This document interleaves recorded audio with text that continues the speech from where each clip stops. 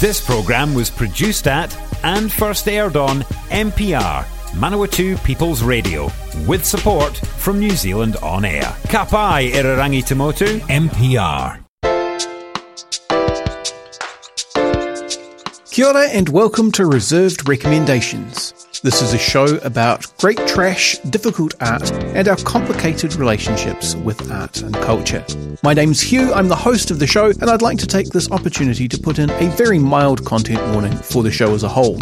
Sometimes our recommendations on this show are reserved just because the thing that we're discussing is in some way not good, but sometimes there are aspects of the art or artist that may be confronting for some people. Check the episode descriptions for more information, and do be aware of your listening environment.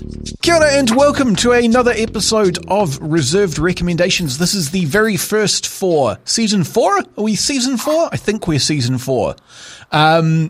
Anyway, today I welcome back returning champion, my brother Angus, all the way from sunny Glasgow, where it is the opposite season. So I guess you're heading into spring? Question mark? Yes. Spring has started to sprung. Yeah, we're just starting to get the turn of autumn, so I figured that was probably accurate. And we are today talking about a thing which suddenly became topical after I decided to have this conversation with you. So we're talking about the game Spec Ops: The Line, and as if on cue, Spec Ops: The Line has been delisted from Steam and various other digital storefronts. If you still have it, you can still play it, but you can no longer buy it from a lot of places, though, as per the article on The Verge, from the 30th of January. At that point, you could buy it from GOG. So if you have a GOG.com account and you would like to go and play this game that we're talking about, like, pause the podcast and go get it, like, now. I believe because it may get delisted there as well. I believe it has been delisted from GOG. Okay, well, in that case, you must put on your eye patch and pirate hat in order to play this game, if you do not already have a copy. And that's kind of interesting because it turns out that the problem was music licensing, essentially. The song uses Martha and the Vandellas' Nowhere to Run and Nowhere to Hide at one point during gameplay, and Jimi Hendrix's live version of the Star Spangled Banner as its like menu music when you first boot up the game, and the licenses that 2K Games had for both of those have just run out, so they had to delist the game, which, you know, Spec Ops: The Line, spoiler warning, is a game that attempts to be an indictment of modern times in a number of ways, and it has been struck down by something that is also kind of an indictment of modern times in my view. The continuing predatory monetization of copyright from music from dead artists or art from long dead artists. Yeah, and like I think if we're just gonna like tangent immediately, and so why not? Like it's a good warning light about digital platforms and the idea that games and digital stuff is around forever. Because it was kind of this idea that if it's on the internet, it's never gone. Yeah. Cory Doctorow had that, phrased it as etawaf, everything that ever was available forever.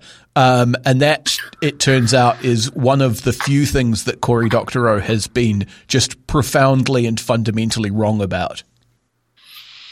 Yeah, so like, if there is a thing out there in digital land that you are particularly fond of, and I think like this game definitely deserves to be preserved somehow, but like, or if there is something else that you think is cool and out there in the digital world, download it onto some solid piece of media.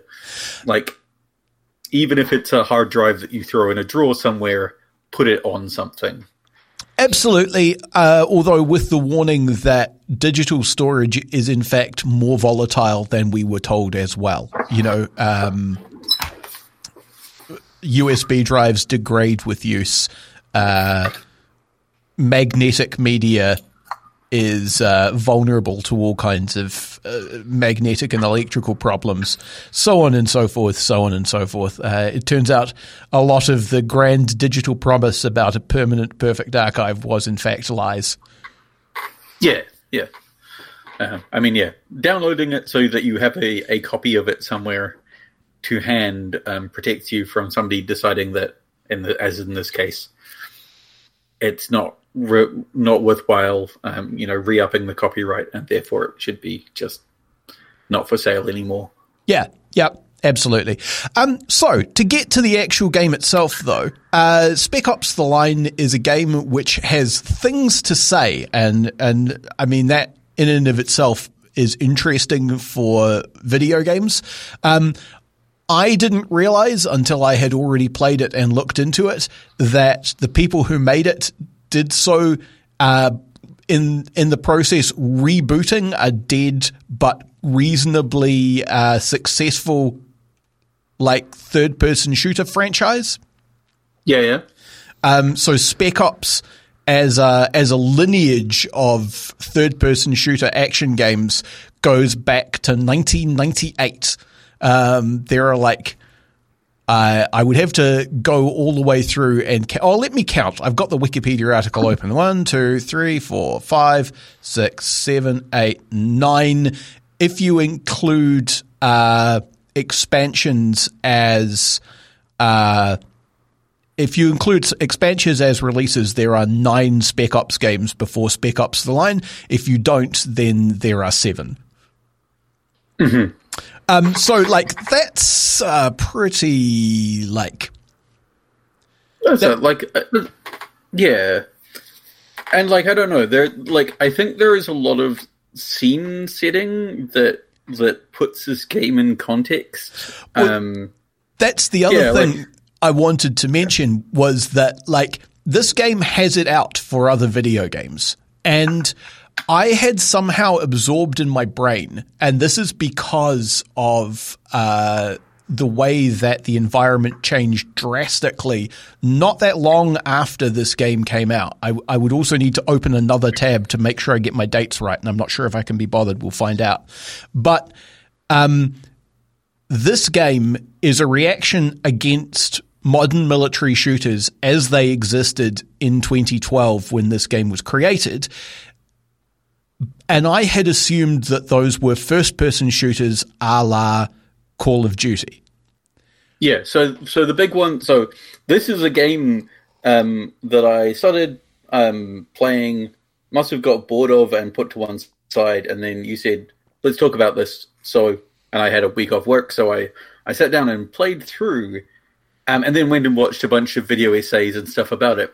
So the things that the maker is... the point towards is Modern Warfare and Call of Duty, which are both first-person shooters. Well, and so the thing is that Modern Warfare and what was it? Call of Duty and the other one that you said? Modern Warfare. Oh, okay. Call of Duty and no, because Modern Warfare is a Call of Duty, I think. But anyway. Call of Duty, whatever the other big one is also actually a reaction to the same game environment that this game is a reaction to. It just reacts in the opposite direction. So this game says the modern military shooter is, in the words of Hunter S. Thompson for the Kentucky Derby, decadent and depraved. And Call of Duty said the modern military shooter is clunky and not visceral enough. And so they are a split point of divergent evolution because the modern military shooter up till Call of Duty had been third-person squad tactical games the way that Spec Ops The Line is. And Call of Duty as a franchise is largely responsible for shifting that entire genre into the first-person shooter style rather than the third-person tactical squad thing.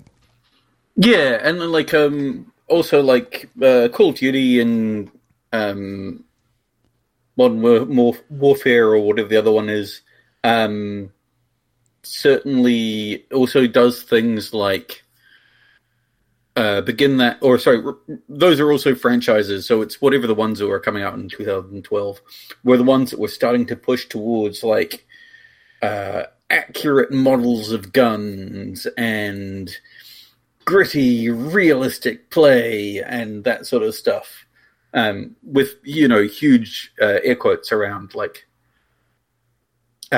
gritty, realistic, right? Yeah, absolutely. Like there is a focus on a particular kind of realism which elides a lot of the uglier aspects of war, except insofar as those are in some way cinematic. Yeah, and like while lots of people talk of this game as a reaction to those things, I think, having played it recently, that it is also a very 2012 game. Yeah. In that you are 10 to 11 years after 9/11. You are 10 to 11 years into the forever war that was Afghanistan. Absolutely. And also, I think, like, and I don't know to what degree this is deliberate, and we can kind of get into it as we talk about like specifically what happens in the game. But I feel like a lot of people read this game as an indictment of the violence of war, and a critique of that is that you see around a lot, is that the game presents you with these choke points where you kind of have to make some sort of a violent choice that's going to have a really bad outcome, but you can't actually progress without doing it.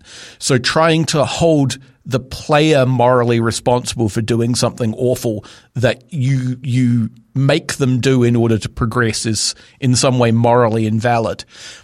And I think the ending of the game invalidates that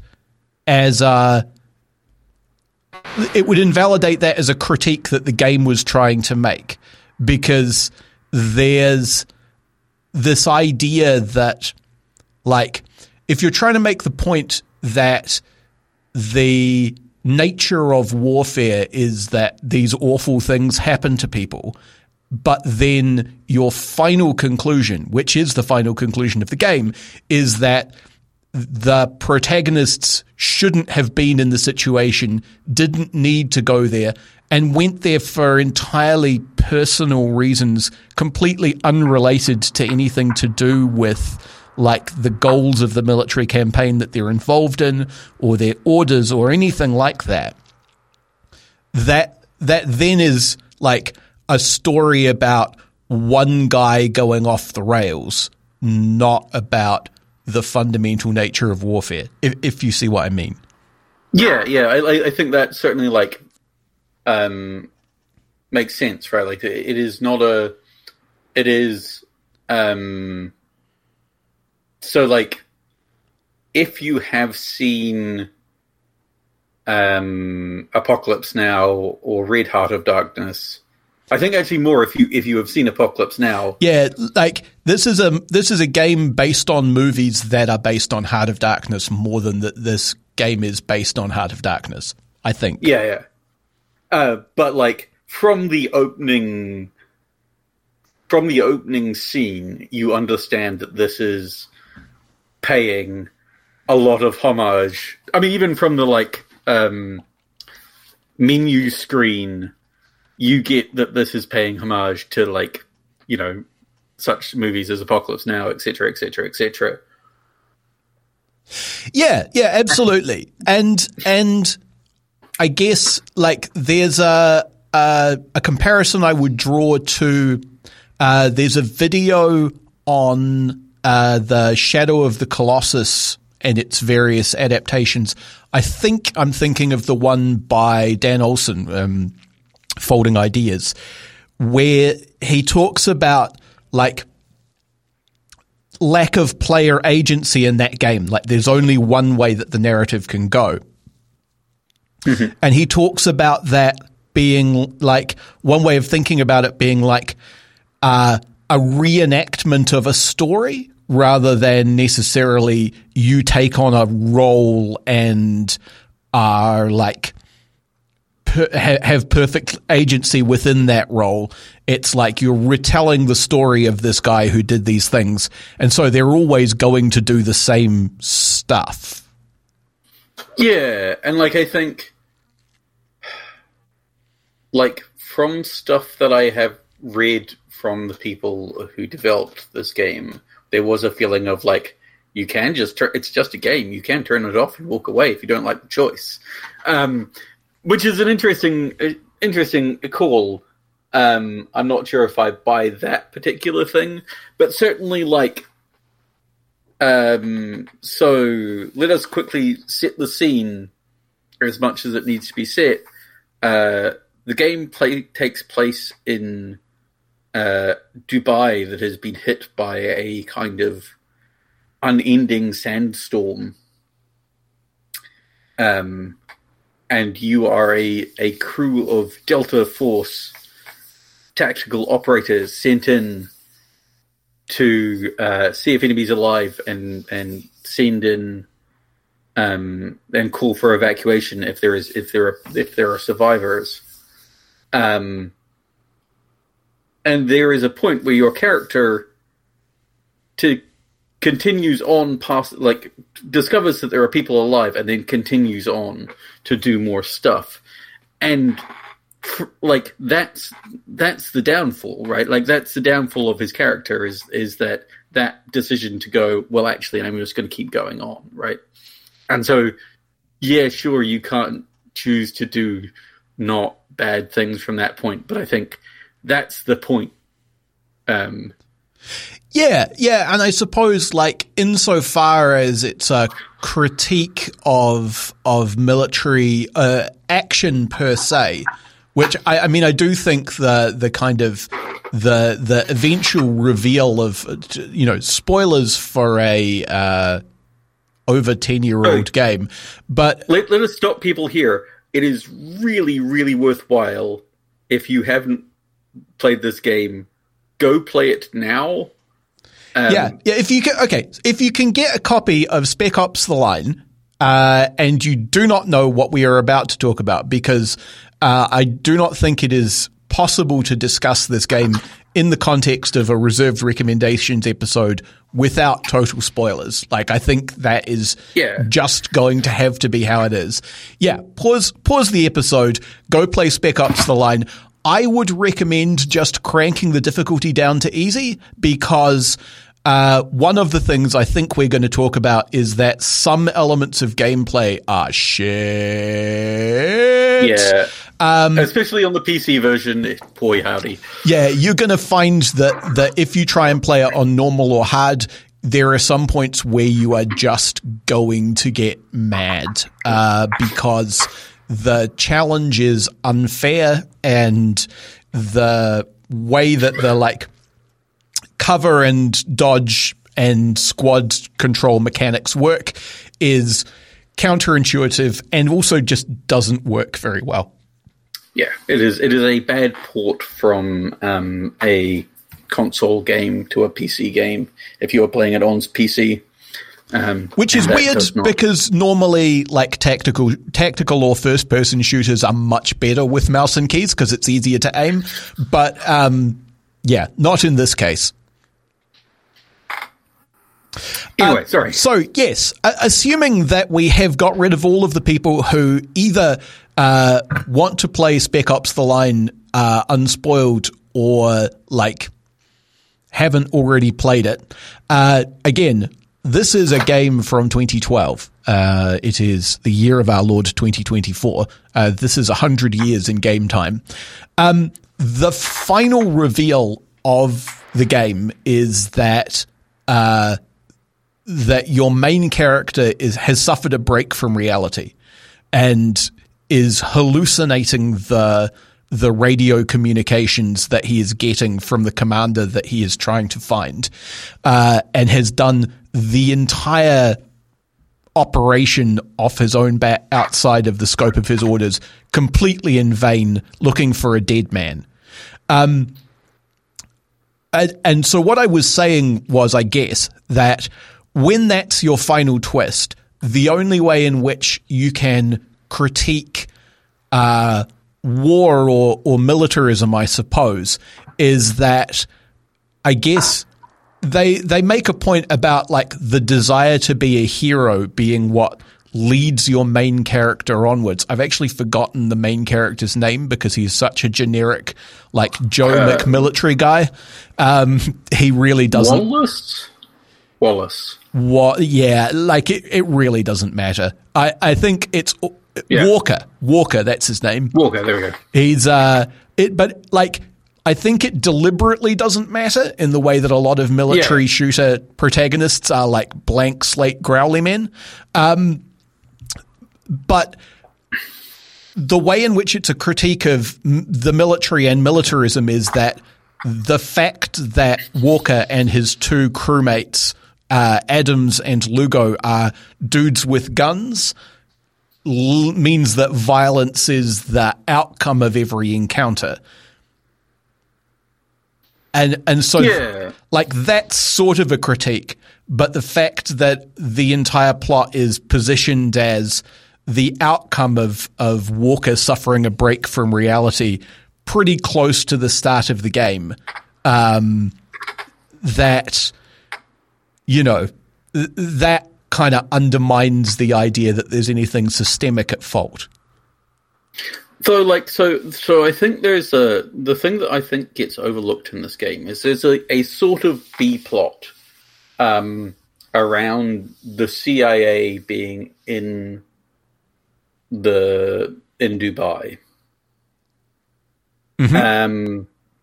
and like they are raising the refugees against the soldiers and doing various things to mess around with. But there's this kind of idea that gets brought through, especially because like the CIA guy is responsible for crashing the water supply and, you know, damning everybody in the city, that like everybody would just be better if the US wasn't involved in any way, right? Like, they're just like, there is a level at which there is a critique here, which is just like, this is partially the US fighting the US, and secondly, like, this, from the civilians' point of view, everybody would be better if, like, they hadn't turned up. Yeah, I think you're right. I think that is the way in which you can get a coherent critique out of US military adventurism out of this, is that from the point at which Conrad, who was in fact in charge of the original attempt to evacuate Dubai, became involved with his, I forget the name of it. It's like, it's called the 33rd, but I can't remember if it's like a division or I can't remember US Army denominations of chunks of guys. But the moment that it's a battalion. There you go. The moment that the 33rd Battalion and Conrad got involved, everything got worse, and that's what, like, the realization of that is what has led in the background to Conrad's suicide, which you like find out at the very end of the game. Mm-hmm. And like, yeah, I think that is a coherent critique, certainly. I think there was a lot of hay made about particularly the white phosphorus incident, which, again, like, if you haven't played the game, that is a thing to experience sight unseen. If you have again made it this far, go back.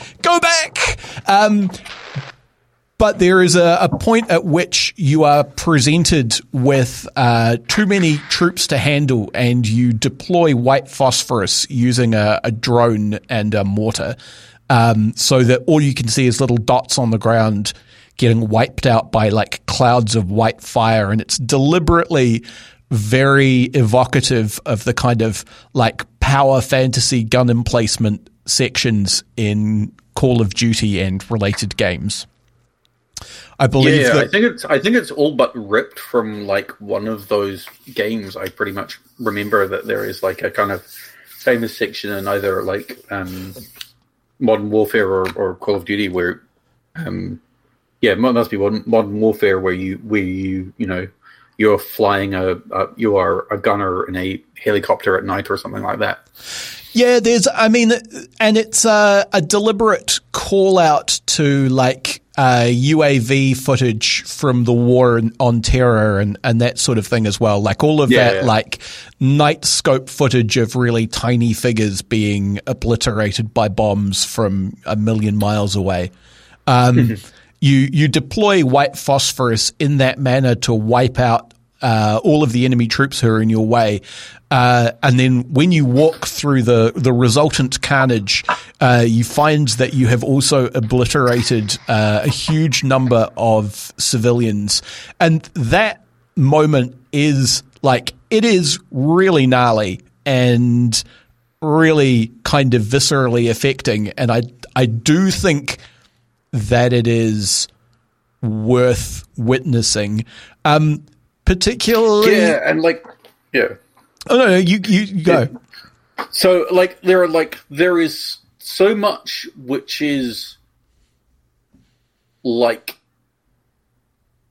there is a thing about people talking about games as art, and I think this is certainly a game that gets to be put up there as no, seriously, these things have been art, because there are so many really interesting and exciting choices made in this game. And one of the things is because they are saying, hey, we want you to stop and think about what you are doing in modern shooters.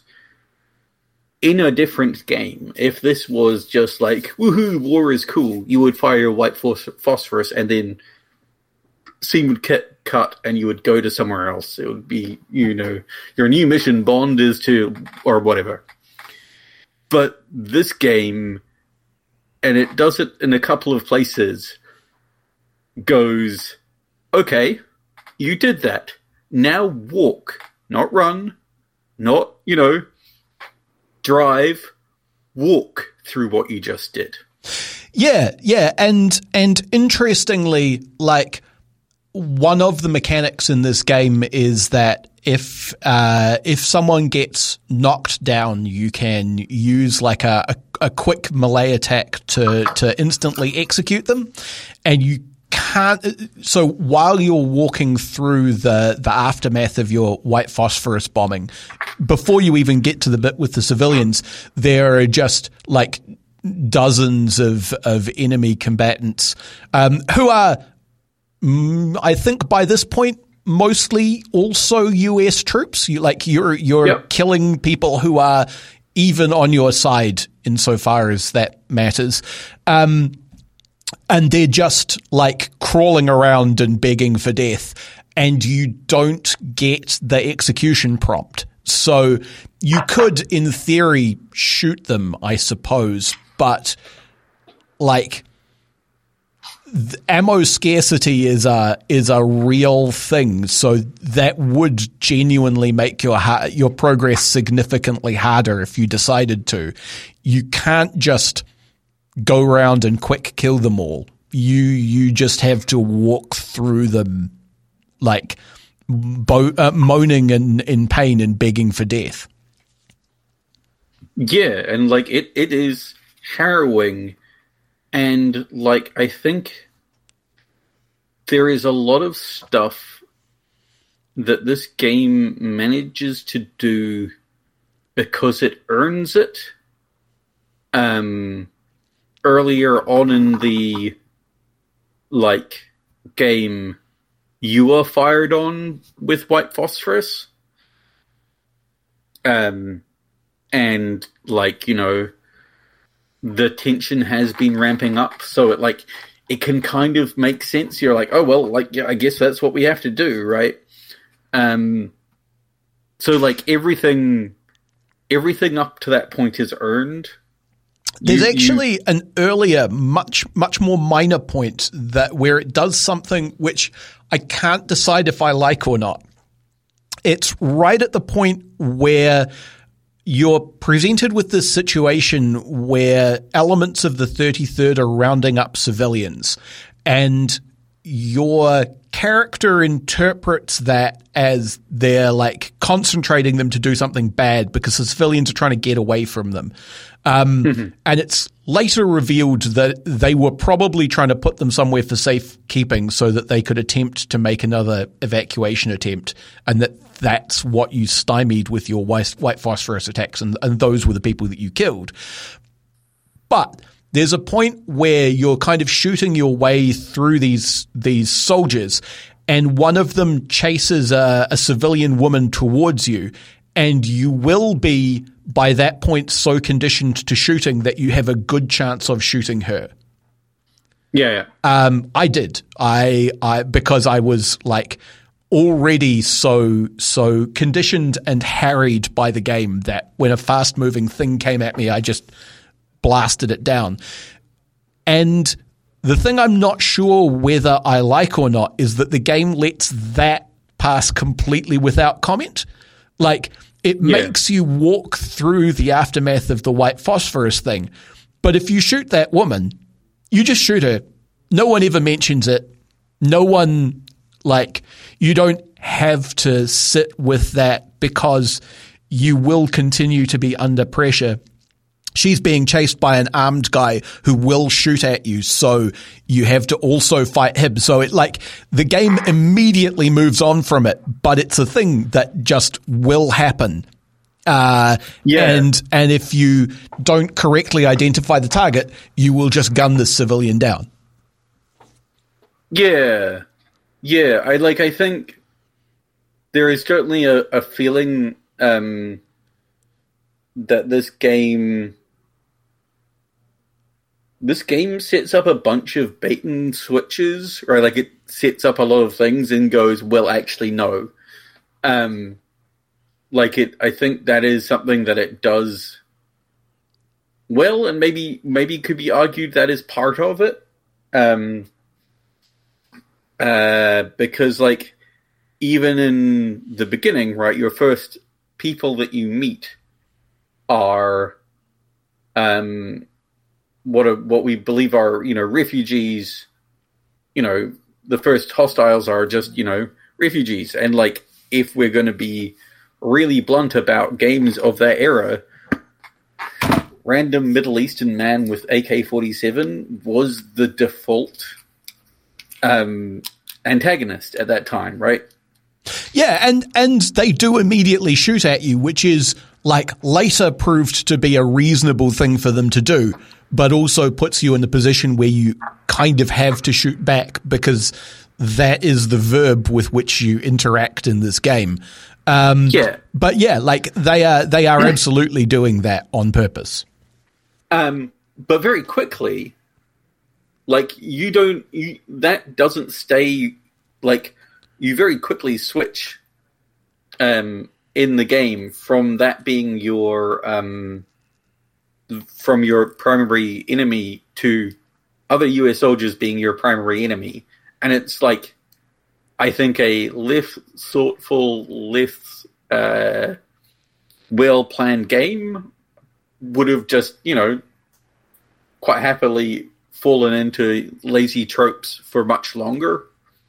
Yeah, I think so.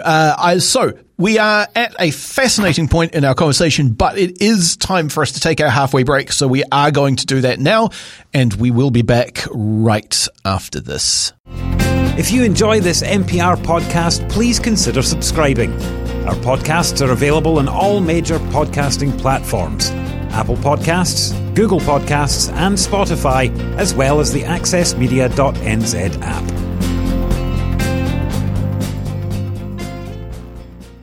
Support this show and others like it by giving a donation. For more information, go to www.mpr.nz/donate. If you're enjoying this podcast in Manawatū, you could make your very own, just like this one. NPR exists to help people like you tell your story or share your passion on air and online. Check out mpr.nz for more information. You're listening to Manawatū People's Radio Te Reo Irarangi o ngā tangata o Manawatū. This is Reserved Recommendations, a radio show and podcast about great trash and difficult art. And this episode, I am talking to my brother, Gus, about the game Spec Ops: The Line. You were just saying that a less thoughtful game could easily have fallen into like lazier tropes, particularly with the kind of foreign setting. Like they're deliberately kind of playing around with white savior narratives and that kind of thing. I think a point of comparison there would be like Max Payne 3. Max Payne 3 I really like. I really like all of the Max Paynes. I am a Max Payne head, if you will. But Max Payne 3 makes a lot of hay out of Max being like this dumb American white savior. It's set in South America, and the main character is kind of manipulated by various factions to do violence against their enemies in a complicated plot that's not really worth going into here. My point is just that, like, the game makes a lot of hay out of Max being manipulated into being this kind of American white savior who just comes to a foreign country and does a bunch of violence. But in commenting on that, you also spend a lot of time shooting brown people who speak Spanish. So, like, you run into that challenge of trying to satirize a thing without just doing the thing. Yeah. And I think there are definitely, I think again, like, it's a weak criticism of this game that it does the same thing, right? Like, that it does the, like, oh, but you're just making like a fun shooty game. Yeah, I mean, it's interesting, right? Because you talked about bait and switches, and I think that there is like a fundamental bait and switch at the core of the game, because part of the way that it operated when it first released, and this is part of the experience that you can never get back, really, because kind of anyone who knows anything about this game knows at the very least that it is in some ways a critique and inversion of modern military shooters from its time. But it set itself out to present like a modern military shooter. Like, their goal, as far as I can tell, was for it to feel like you were playing a modern military shooter that was going mad around you. And one of the ways that they do that is, like, they have all of the standard, like, multiplayer and all of that stuff right there in the main menu to say, like, this is a game that you can have as, like, game as sport or game as like collective hobby, the way that a Call of Duty or something is. Like, we're setting you up to believe that you're going to play through the campaign to get a sense of how this game goes, and then you're going to sit down with your friends, or maybe like remotely with your friends, and play a whole bunch of deathmatch Spec Ops: The Line, which is just like, once you've actually played the game, that sounds awful. And like, that's the thing that, like, it's really I think is really useful to try and get into people's heads, is how well crafted the downfall of Walker is, and how much that affects you as the player's experience, right? So one of the things is this is a game where you will die a lot and, be back on a loading screen. And at the start of the game, the loading screen will be things like, hey, you can, get your teammates to help out. Walker used to serve with Conrad. Adam's favorite thing is whatever.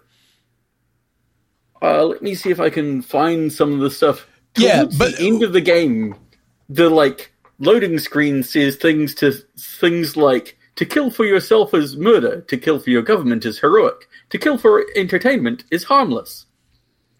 Yeah, no, they are, absolutely, degrading the fabric of the actual game around you as it happens. And one of the things that I found interesting is, there is a PS3 look, right? So this game was released as a in the PS3 era. I don't remember what Xbox version that is because I hate Bill Gates with the power of 1,000 suns, and so I interact with his products as little as I can feasibly manage, despite doing everything on a Windows platform. And that's why I hate Bill Gates with the power of 1,000 suns. However, there is a PS3 look, part of which is that everything glows in a really unpleasant and unhealthy looking way. And that's effective for this game, but also that's just how everything looked. But playing it with all of the settings turned all the way up on my modern gaming laptop, this game looks quite good. Yeah. I think that's the other thing, right? It is also a testament to, we used to make stuff. No, no, really, less about, how many polygons there are in things, but there are artists on the Jaeger team, Jaeger being the developer. There are artists whose job it is to make things look good. Yeah, absolutely. And I mean, I would connect this with the first BioShock game. I'm just looking that up to see when it came out. So BioShock's 2007. It's also published by 2K, although it's a different studio within 2K. But there are lots of moments as you're going through Dubai, which I think was deliberately chosen for this reason, where you get the BioShock completely deranged, opulent spaces, hopelessly ruined vibe. Yes. Yeah. And that stuff is just gorgeous. Yeah. And this reminds me of another thing that, as I said, I kind of got obsessed with this game for a moment after finishing it and watched a bunch of people talk about it. You may not have noticed, but you only ever go down. I had not noticed that, but you are correct. You only ever descend in this game. Which is, again, it's not something that you notice until somebody points it out. But that somebody has put that much thought into stuff does affect your feelings, I think. Yeah, and you're right. And some jiggery-pokery has happened in order to make that happen.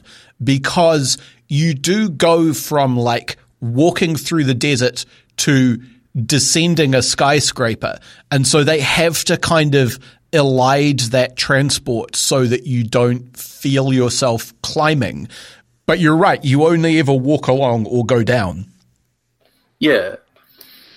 And it's really also an interesting study in the little bits. Because as you said, you can melee attack people, execute people on the ground.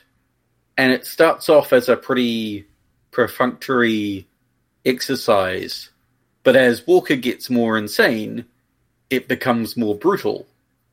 And it's not something that you really notice until you notice it, and you're like, that seemed a little bit like a lot. Yeah, yeah. And towards the end, you get a guy who recognizes you and begs you to stop before you do the execution. Again, like it slightly undercuts itself, because if you don't immediately kill that guy, then he will kill you. And so like that was the one point where it felt like it was just a touch cheap for me. Because it did feel a bit like, it did feel kind of cheap heat. That bit felt, because it was actually in the flow of gameplay,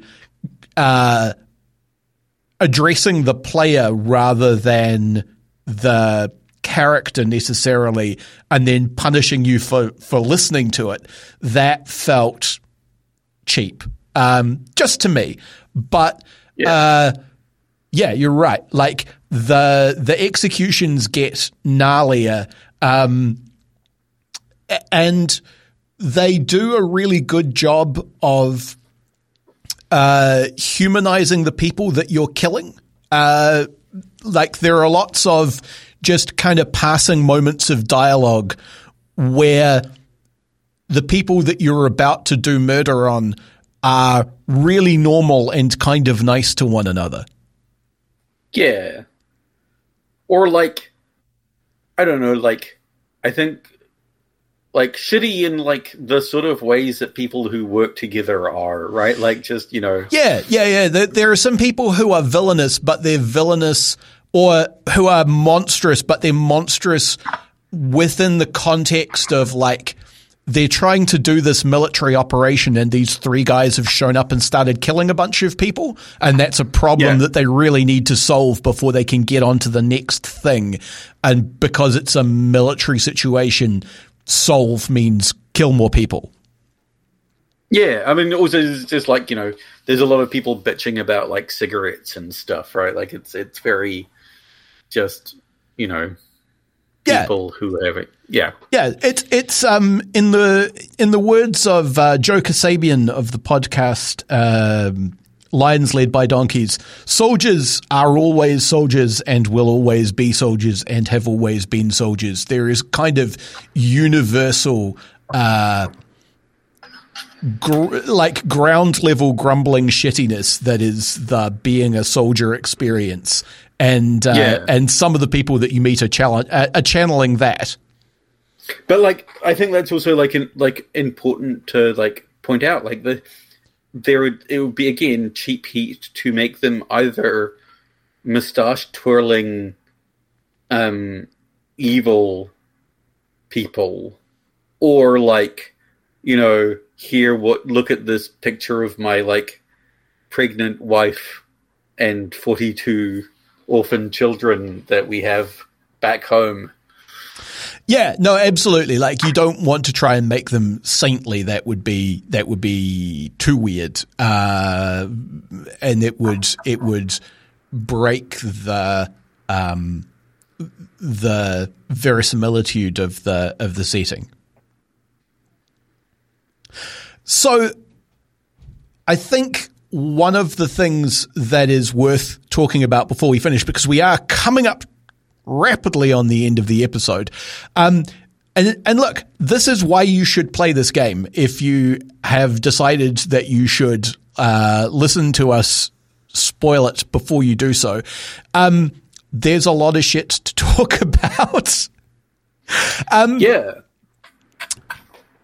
I did think that the way that, like, again, I did feel like the madness is kind of cheap heat as far as an explanation for what's going on. Like, I have the same thing whether it's movies or video games or whatever. If the solution to, like, all of the awful shit that's happening is it's all in the protagonist's head, even if the rest of it has been really cool or affecting or skillful or meaningful, it always just makes me go, ugh.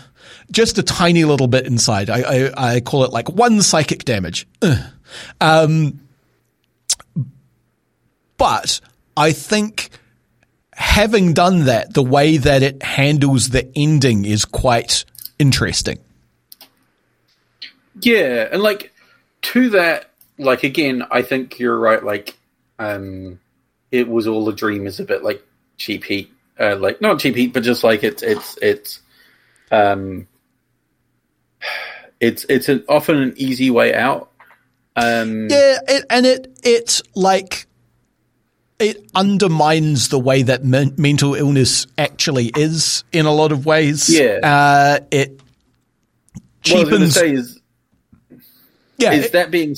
that being said, like I have firstly seen like some people who are more better versed in PTSD stuff say that actually some of the ways that it talks about, like, that it demonstrates, in like slightly cartoony video game stylings, but like how that sort of stuff works. Like there is an initial event and then something else, a loud chaotic event, will set off a flashback.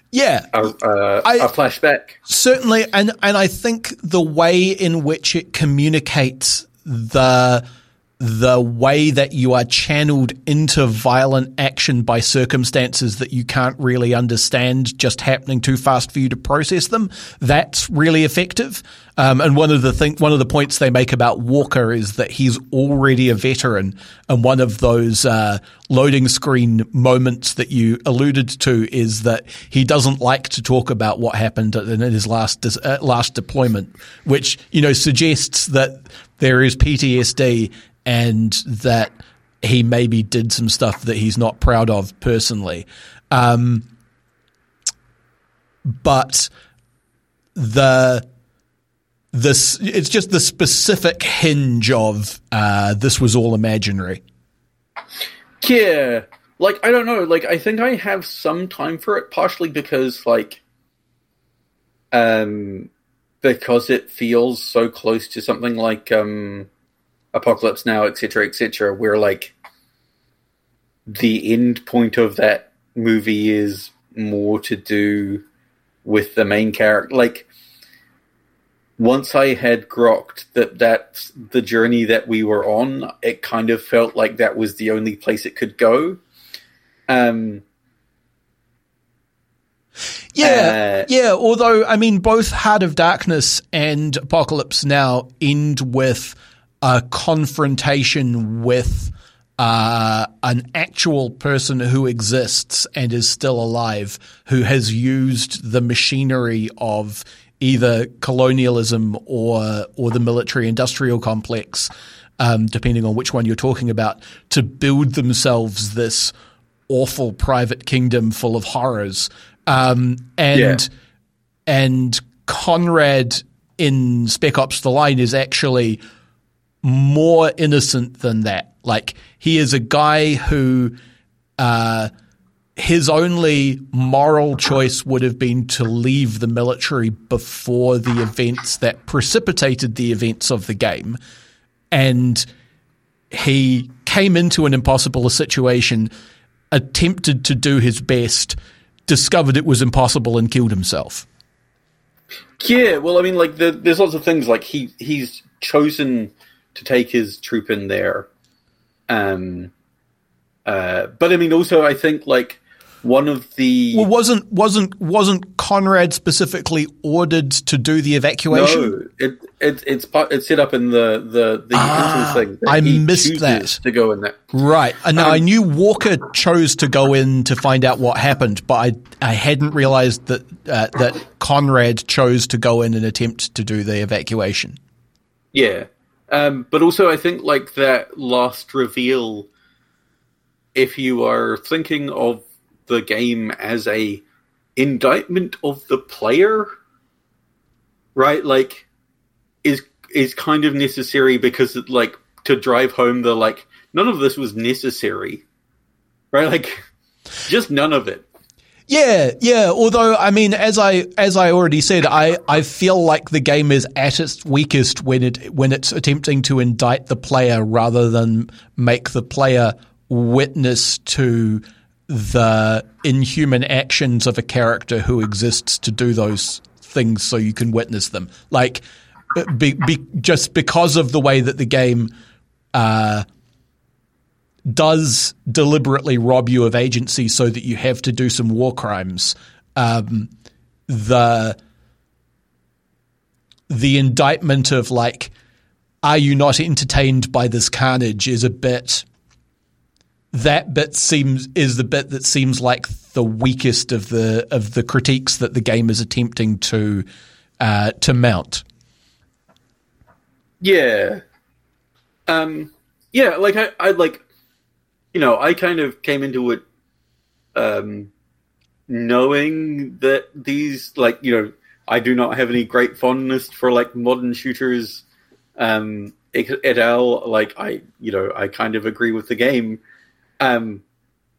So, like, there are some, as you say, there are some very gripping and, like, affecting scenes, and I didn't kind of come away from that not having been affected by the game. But what I found interesting was, as I kind of did some reading and doing some lot of ground, I saw a lot of people go, no, this made me, like, turn off modern shooter games, right? Like, or at least have a really long, hard think about. Yeah, like, and I think the critique of that style of entertainment is a bit different from the critique of the player for enjoying fictional violence, right? Like, yeah, I think that critique is absolutely valid. I agree with you. I am also not a fan of the modern military shooter, or the philosophy behind it. Or the fact that it attempts to pretend that there isn't any philosophy behind it. But I think, like, attempting to say that you are a bad person for enjoying fictional violence is a weaker critique. Yeah.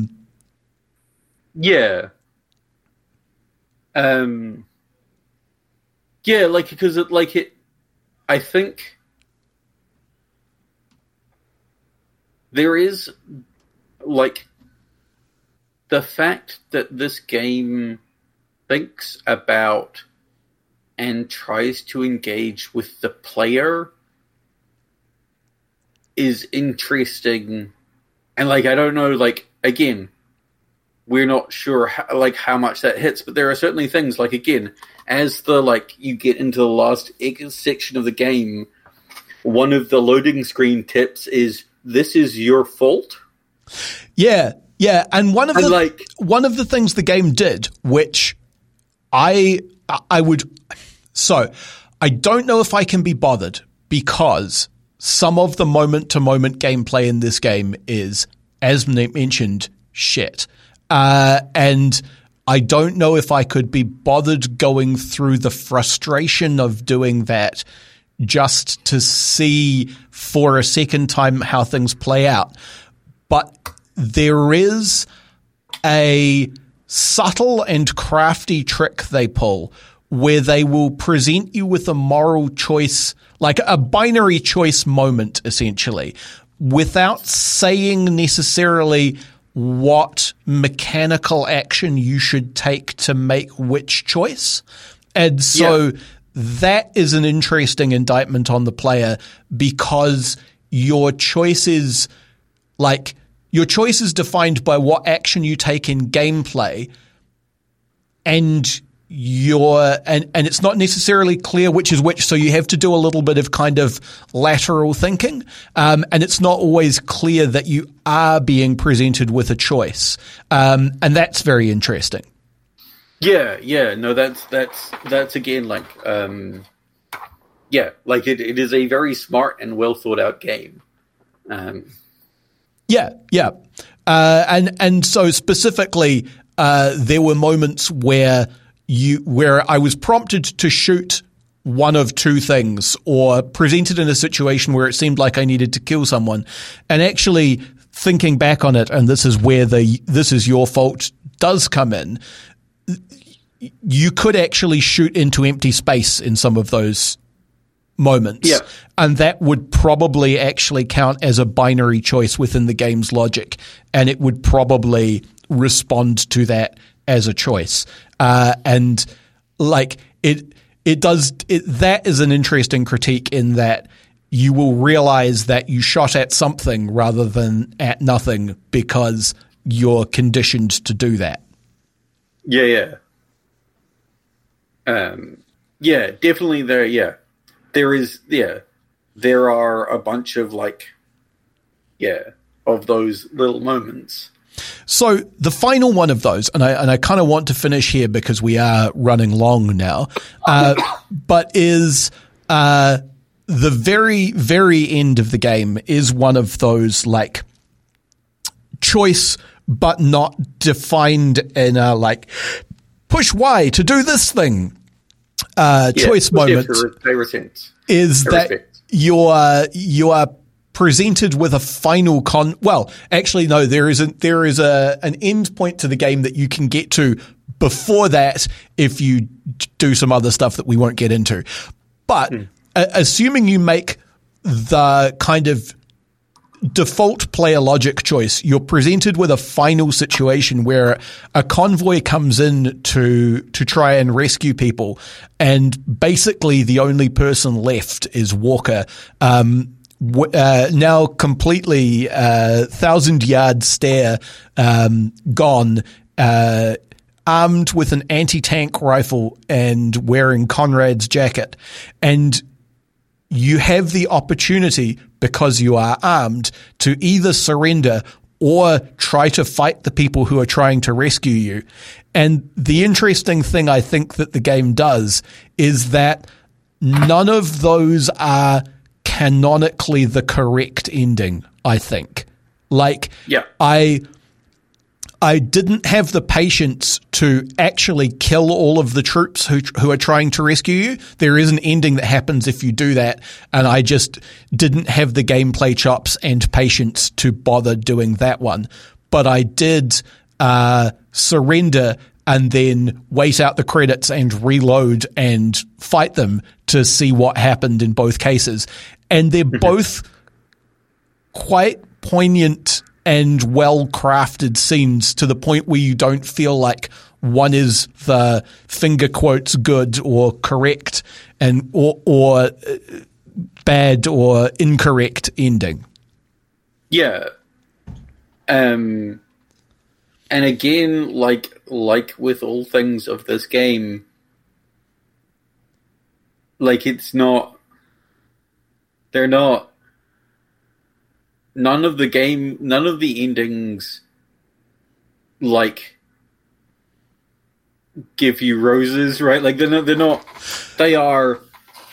are tying up the end of the story in a way, but none of them are like, no, what they are all good endings in the sense that they feel like a logical end point for that character and the things that he's gone through, and which one of them you choose is kind of it's about how you read where the character is at and what you think the most logical end of the movie, if you want to think of it in that sense, like which final scene you think is most either effective or the best narratively logical endpoint, more than it is like a reward for doing the correct thing.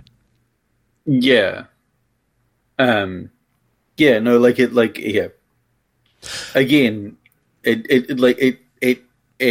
it has earned the endings that it puts on.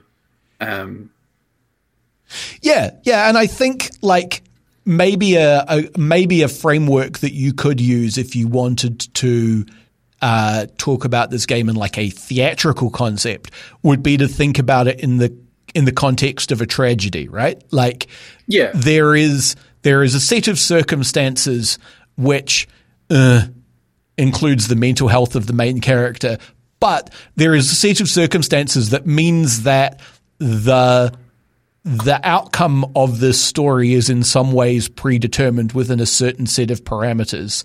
But it's still worth going through that to see how it plays out and what it shows you along the way. Actually, like, I think you're right? Like, just to drag this on towards the closing point. But like, this is why you listen to the podcast, so you get the long version. So if we frame this game in the, like, framework of a tragedy, right? Either Greek or Shakespearean, take your pick, because they're kind of echoes. The of thing both. is that the Greek one is slightly thicker and more sour. Yes, but like we have this point where, like, at the start of the game, your like Walker is a cool, calm, tactical operator. He is like his forward momentum is the thing that carries him through a lot of situations and does him very well. Does him in good standing. It's like the beginning of the game, you do feel pressure, particularly if you play it on like normal or harder, but you do feel like a combat effective badass, and albeit like a pain in the ass to get them to work properly, your team commands do make you feel like you have this highly trained unit at your disposal doing cool operator stuff and dominating the opposition. Yeah, you are like a stone cold killer, an operator, right?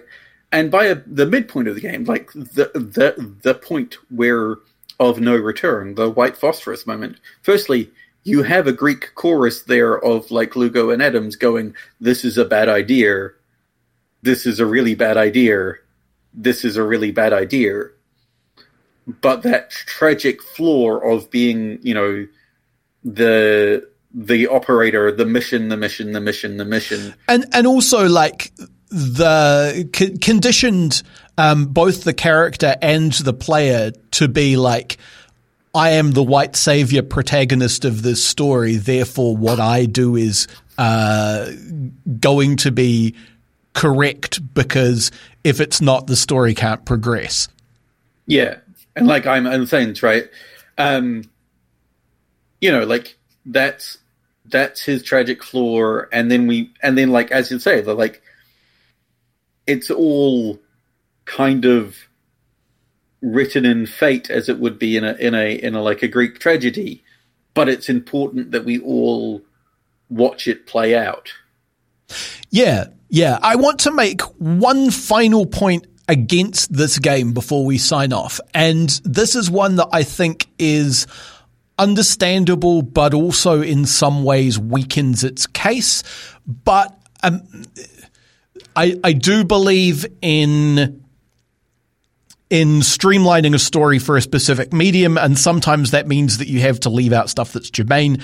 If you want a really good example of that, go watch the movie Let the Right One In. It is a affecting horror romance about I think he's 11 or 12-year-old boy who falls in love with his next door neighbor, and it turns out she's an immortal vampire. And it all takes place in Sweden, and it's very black and grim. Well, I mean, it's like heartwarming and gross at the same time in a way that's very interesting. And then go and read the book of the same name that the movie is based on. The book has so much more stuff in it, including explaining some sort of weird behavior by a main character or a like large looming supporting character in the movie, by the fact that character in the book is a pedophile who is being like bribed with the promise of sexual favors to do things and gets like distracted by his urges sometimes, which like puts him in bad situations. The point is that explaining all of that stuff in the context of the movie would have turned it into like a 10-part TV series, because you couldn't do justice to it in the straightforward flow of like an hour and a half movie. Similarly, in this game, all of the focus is on violence. And I get that is because the main verb of shooters, military shooters included, is shoot.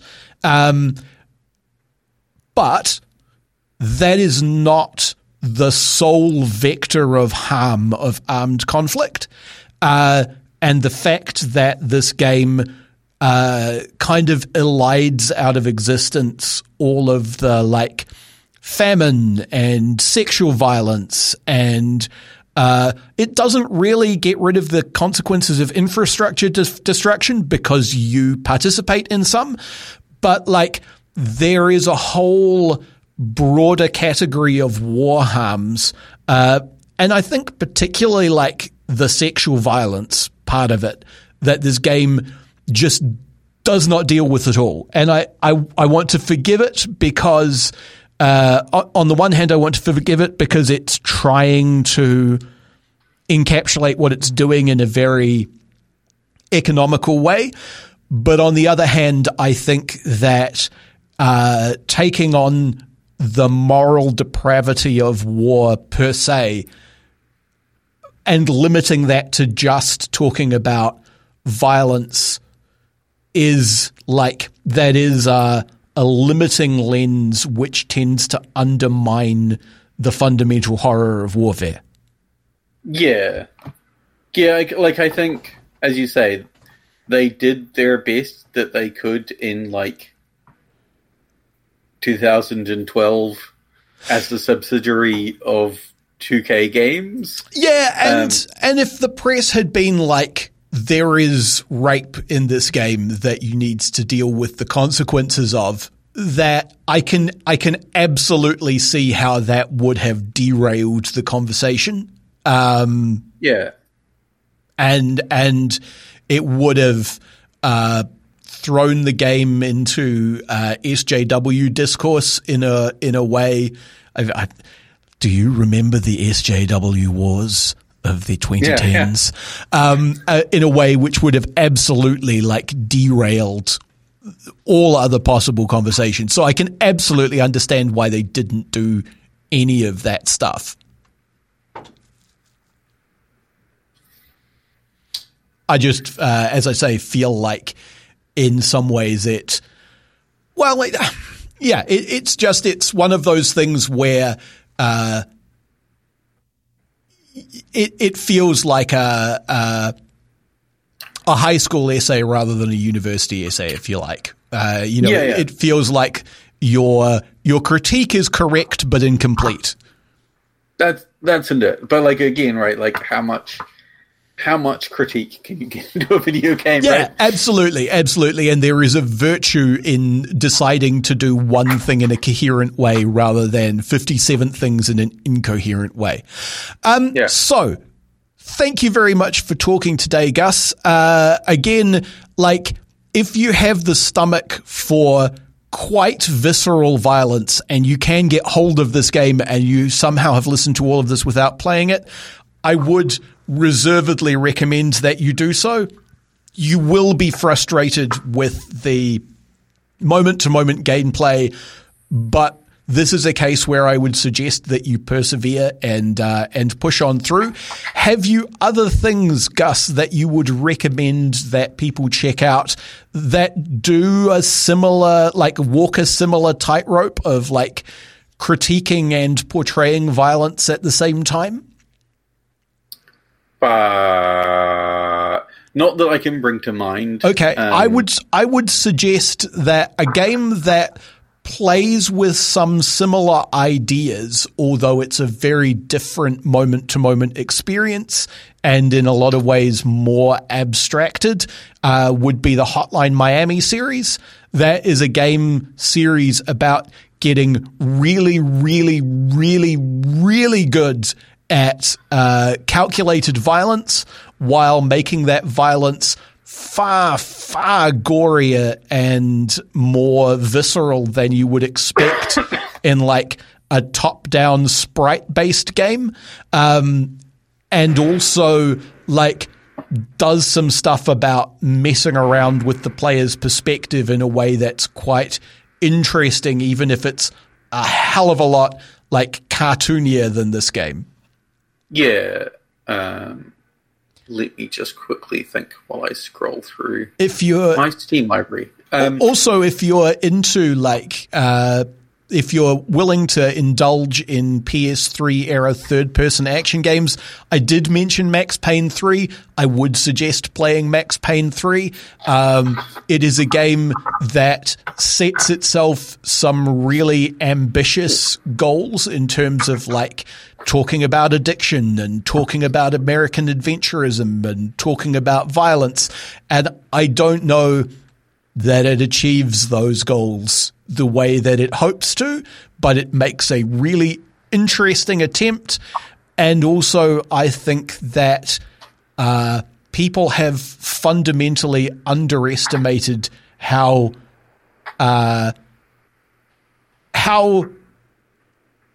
clever and envelope pushing in terms of like, let's try and do something interesting with this one, guys, each successive Max Payne game has been. Yeah. Receiver 2 is a game that I'll put here. It is a very simplistic shooting puzzle game, ? You are put in a procedurally generated level where there are turrets that you need to shoot with painstakingly realistic guns. You need to open, if you have a revolver, you need to open the revolver, open the cylinder, drop all the cartridges out, manually load them, put them back in, spin the thing so you're there. If you haven't done something right, if you have your gun cocked and try and put it away, it will shoot you. While you collect tapes, which are meditations on kind of conspiracy and violence, there's a huge trigger warning of like suicide in that game because one of the failure states is you shoot yourself, but like it's really a very interesting and compelling game and very interesting to compare to modern shooter games because, again, right, each of the guns do things like jam and you have to like rack the slide repeatedly to try and unjam them, and you have to like maintain and like actually interact with the object of a gun rather than just have it as a item slot as it was. That sounds fascinating. I will potentially go and investigate that probably once I am done with Disco Elysium, which is currently turning my brain inside out. Thank you once again for coming and talking on the show. This has been a really, really fun discussion. You've been listening to Reserved Recommendations, a radio show and podcast from Manawatū People's Radio, Te Reo Irirangi o ngā tangata o Manawatū. The show was produced and presented by me, Hugh Dingwall, and I also composed our theme music. It's called Sack Jazz, and you can find it at wolfboy.bandcamp.com. If you enjoyed this show, why not go ahead and share it with a friend? You can find the last 10 episodes at npr.nz/show/reserved or wherever else you get your podcasts. If you want an episode older than that, try searching for Reserved Recommendations on YouTube. You can find me on Twitter at Objective Realty, or you can follow the show on Facebook. And finally, Manawatū People's Radio is a non-profit community access station. If you like this or any other piece of their fine audio programming, why not fling them $1 or $2? You can go to npr.nz/donate for more information on how to do that.